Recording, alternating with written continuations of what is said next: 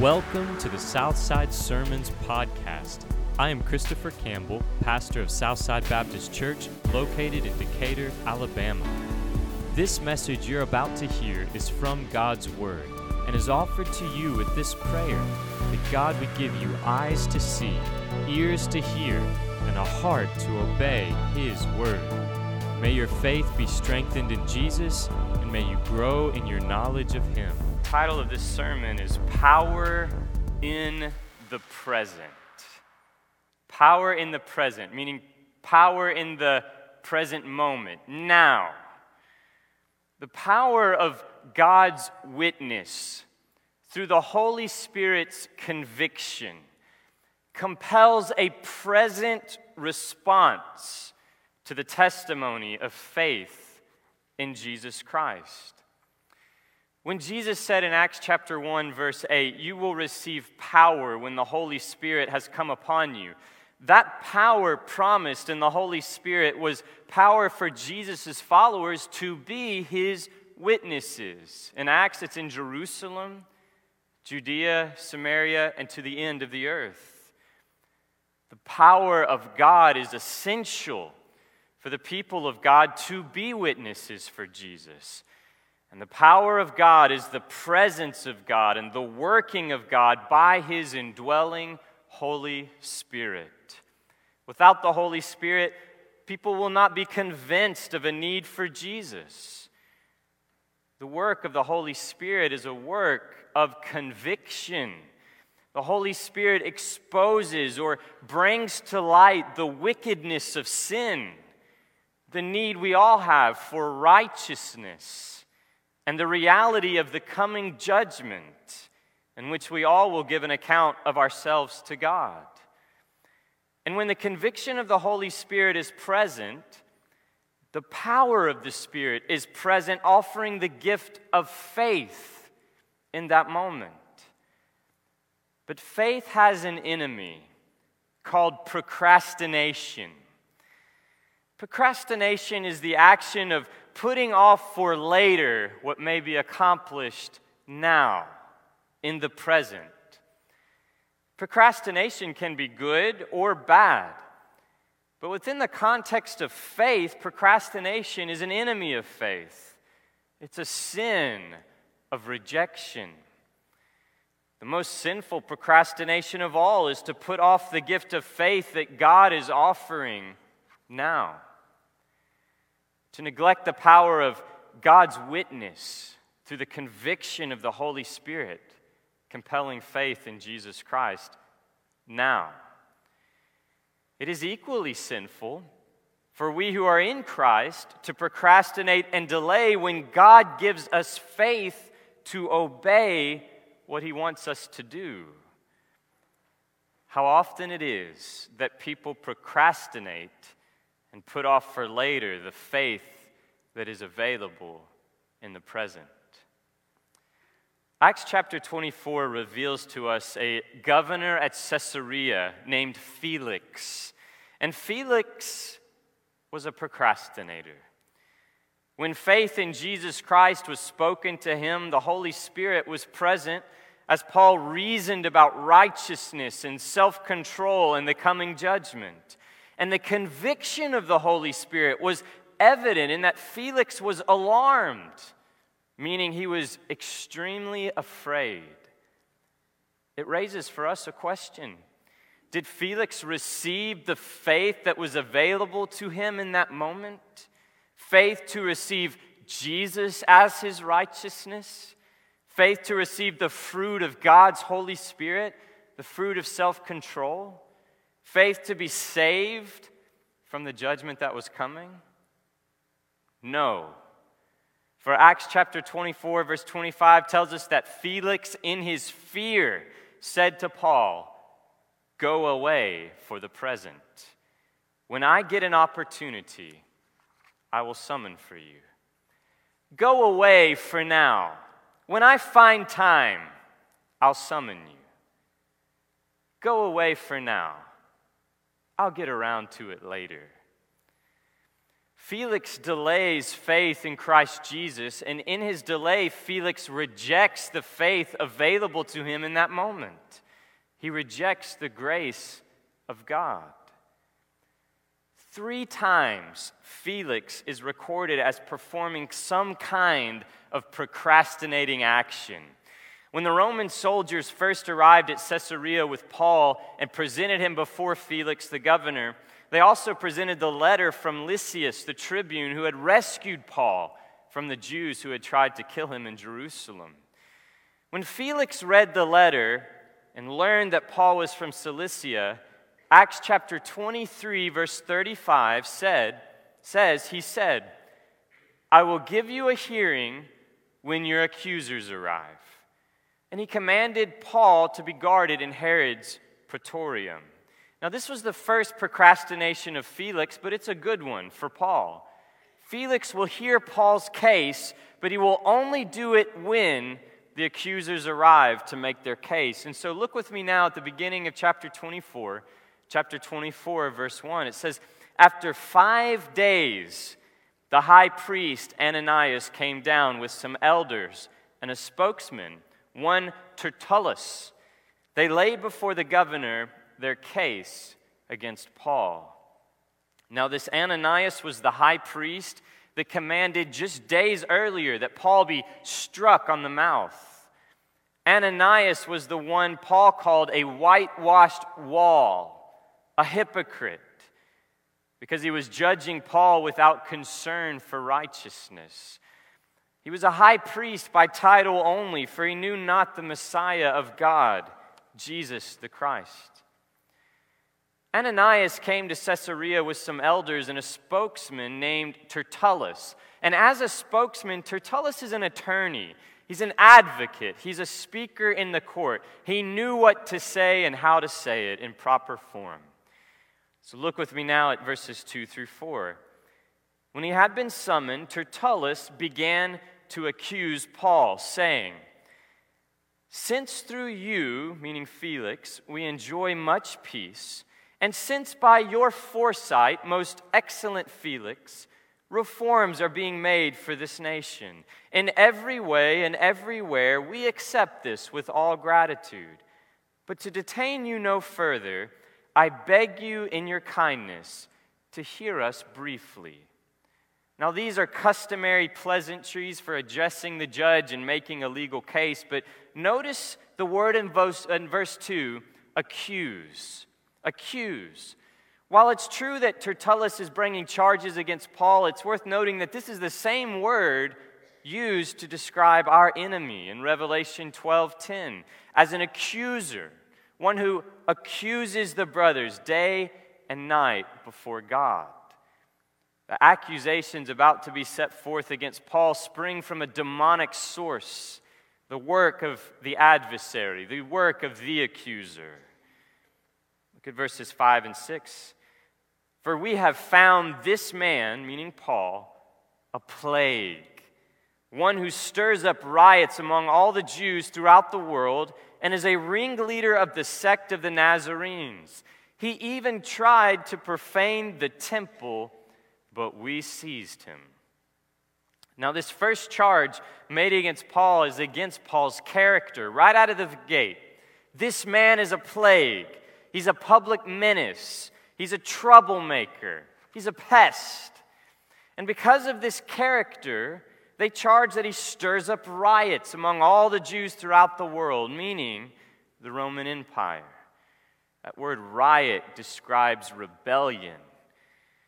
And this is meant to remind us as hearers of the injustice that happened to Jesus when Jesus, who was innocent, was led away to be crucified, and a man named Barabbas was freed, who had been in prison because of this same charge. Riots, rebellion, and for Barabbas, out of that, murder.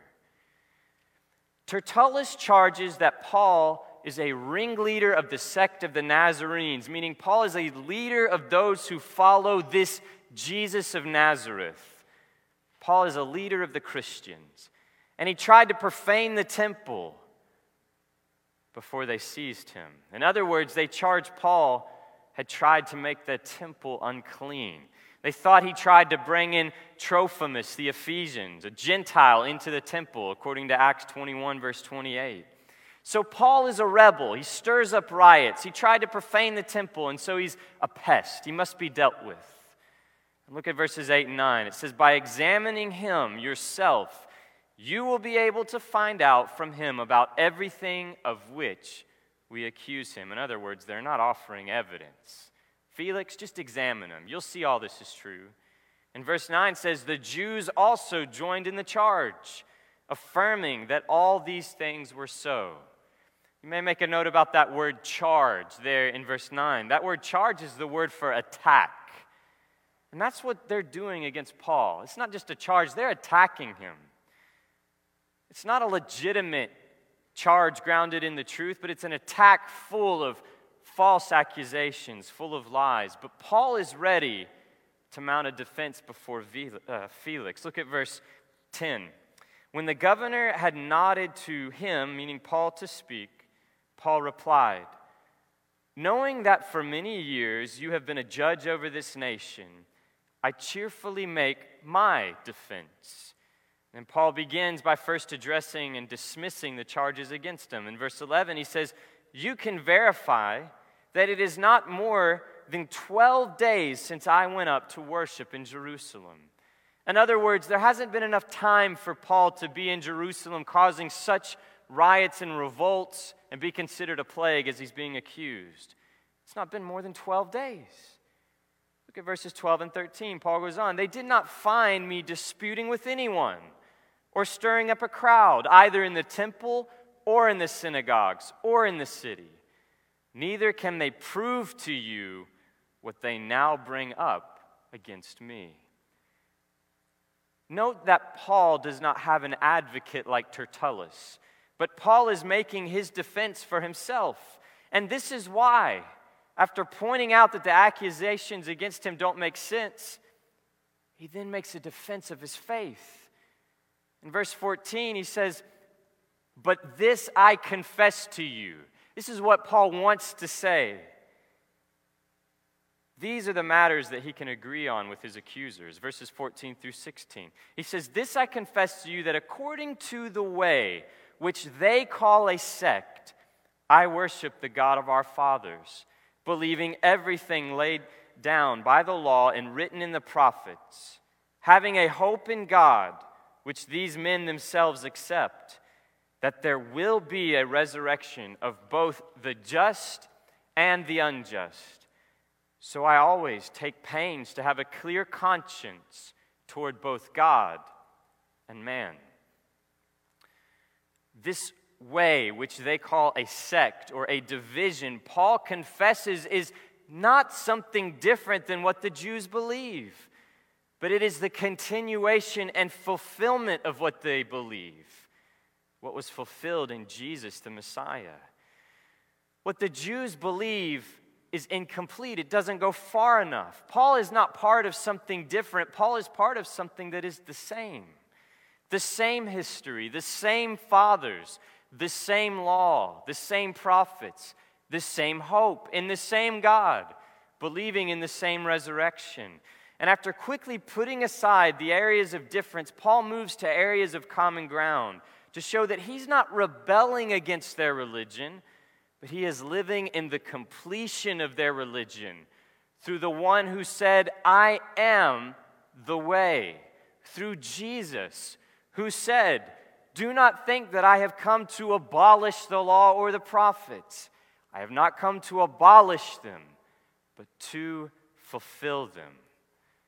Paul acknowledges before Felix that his hope is in this God, that God will resurrect both the just and the unjust, the righteous and the unrighteous. And subtly, Paul hints that whatever unrighteousness may occur to him, there is a higher authority and a higher power, a higher court where there is true righteousness and true justice in God.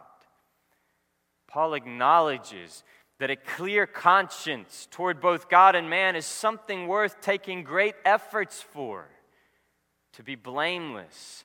And these seeds are being planted or even watered in Felix as he's hearing this confession.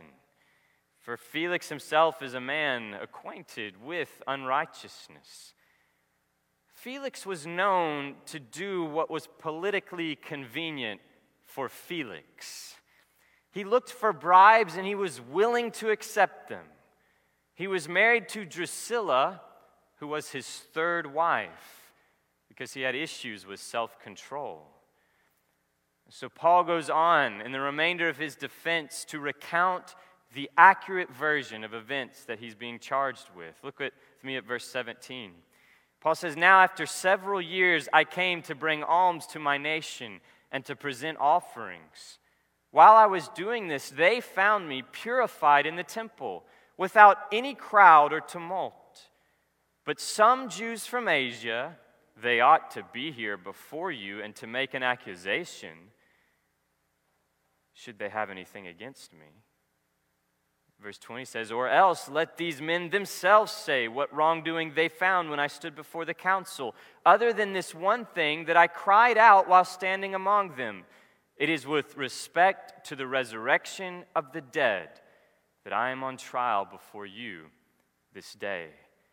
And so at hearing Paul's defense, Felix procrastinates a second time. Look at verse 22. "But Felix, having a rather accurate knowledge of the way, put them off, saying, 'When Lysias the tribune comes down, I will decide your case.' And so he defers a decision until Lysias the tribune comes to Caesarea. But in the meantime, verse 23 tells us that Felix gave orders to the centurion that he should be kept in custody, but have some liberty, that none of his friends should be prevented from attending to his needs." It appears that Felix is sympathetic to Paul's defense. No crime has been proven, and he needs more information to discern the truth. And what's even more interesting is that Felix has an accurate understanding of the way. How he does, we're not told. But his wife, Drusilla, was the daughter of Herod Agrippa I, and she was Jewish. It may be that she had come to understand more about this group, this sect of the Nazarenes, this way. And as the scriptures trace Paul's journey to Jerusalem, they echo very closely with Jesus' time in Jerusalem before his crucifixion. From the Garden of Gethsemane, where Jesus said, "Not my will, but thine be done." And Paul's resolved to do the same as he's going to Jerusalem. May the will of the Lord be done. To the arrests, to the binding, to going before the council, the false accusations, the mock trials.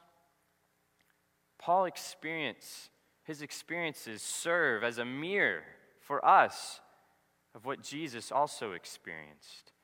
And even with Felix's accurate understanding of the way, even with him bringing his wife Drusilla with him later, these are meant to remind us of Pilate and Pilate's wife. If you remember, Pilate in his judgment of Jesus knew that the Jews delivered Jesus up to be crucified out of envy. He knew this. And Pilate's wife had sent word to Pilate not to have anything to do with Jesus because Jesus was a righteous man and she had suffered much on account of him in a dream. Even here, Felix has an opportunity to enact justice by the knowledge he has come into. And instead of acting, he defers. He procrastinates. He puts off his decision to later. And much like Pilate, who washed his hands of the matter with Jesus, Felix pushes it out to later. Look with me at verses 24 and following. "After some days, Felix came with his wife Drusilla, who was Jewish, and he sent for Paul and heard him speak about faith in Christ Jesus. And as he reasoned about righteousness and self-control and the coming judgment, Felix was alarmed and said, 'Go away for the present. When I get an opportunity, I will summon for you.'" And this is Felix's third procrastination, and it is a damning one. For he's not putting off a hearing this time. He's not putting off judgment, but he's putting off matters of righteousness and self-control and coming judgment and faith in Christ Jesus. And this is where the Holy Spirit is at work, convicting Felix. Jesus said of the Holy Spirit in John 16:8, when he comes, he will convict the world concerning sin, righteousness, and judgment. And these are the matters that Paul reasoned with Felix about. And this is instructive for us. As we testify of faith in Christ, we are empowered when we speak of sin and of righteousness and judgment, because these are the matters about which the Spirit brings conviction.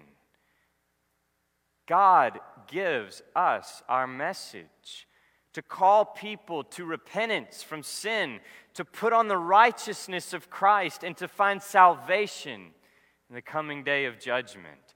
And we are to speak these things because when we do, the Spirit confirms them and carries them from the ears all the way to the heart and offers faith to be received. But Felix, obviously under conviction, because he is alarmed, he's extremely frightened, he sends Paul away for when he has time, when he gets an opportunity. No one is guaranteed an opportunity. No one is guaranteed time. There is no time that we have that God has not given. And if we reject the time that God has given, if we procrastinate with matters of faith, in time God will harden our hearts. Paul wrote to the Corinthians with these words in 2 Corinthians 6:1-2. He says, "We appeal to you not to receive the grace of God in vain. For he," being God, says, "in a favorable time I listened to you, and in a day of salvation I have helped you." Based on that text, Paul writes, "Behold, now is a favorable time. Behold, now is the day of salvation. Now, in the present." Church, the same is true of our salvation, but also of our obedience. We are called with this same urgency to be witnesses for Jesus.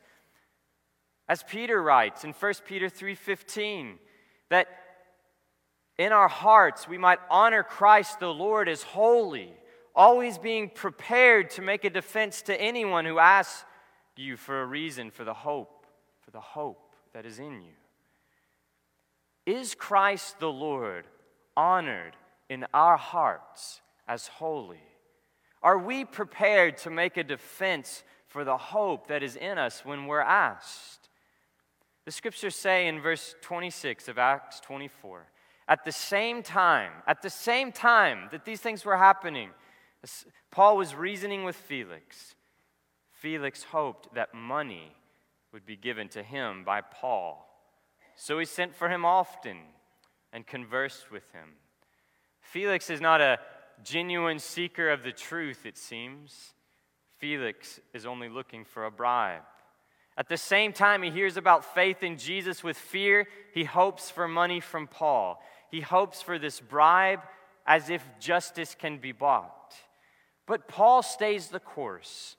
Paul continues to use his opportunities to proclaim Jesus before rulers and later kings. And Acts chapter 24 concludes in this way in verse 27. When 2 years had elapsed, Felix was succeeded by Porcius Festus, and desiring to do the Jews a favor, Felix left Paul in prison. All of chapter 24 represents 2 years' time.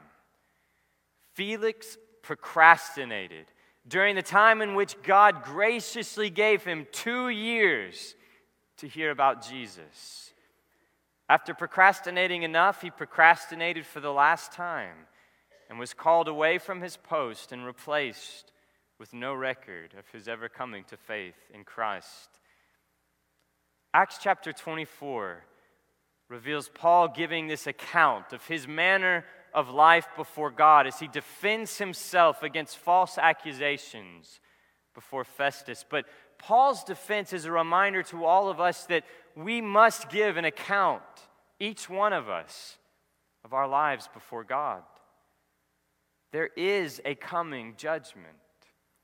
Hebrews chapter 9, verse 27 says, just as it is appointed for man to die once, and after this comes judgment. Many people deal with the fear of judgment by running away from God. Many run from God's offer of salvation in Christ, who died for sin on the cross once for all, was buried and raised in power. Why? Because of what is required to follow Jesus. Total surrender, rebirth, forsaking sin, repentance. To procrastinate and delay is to ultimately harden the heart against God. In the same way, many Christians run away from God's commands in disobedience. As we think about the future of local churches, we all want congregations to grow and to thrive. But the reality is that times are not getting better. Despite what people want to believe, love for one another is not increasing in the world. The future growth of Christ's church will depend, as it always has, on Christians mounting an offensive on the gates of hell, on Christians being obedient to Jesus' commands to make disciples by going and baptizing and teaching, by Christians counting everything as a loss in order to gain Christ. The power of God's witness through the Holy Spirit's conviction compels a present response to the testimony of faith in Jesus Christ. Faith has an enemy, and that enemy is procrastination. And that faith is available right now to receive Jesus, to obey his commands and his leading. Will you receive this faith, or will you procrastinate? I pray that God would give us all faith in this present moment. Thank you again for listening to this message. I pray that God would accomplish his purpose in you through the preaching, hearing, receiving, and believing of his word. If you wish to share any comments or questions about the message you have heard, please call Southside at 256-353-8814 or visit us on the web at southsidebaptist.net. Also, make sure to subscribe or follow this podcast to receive a new message each week.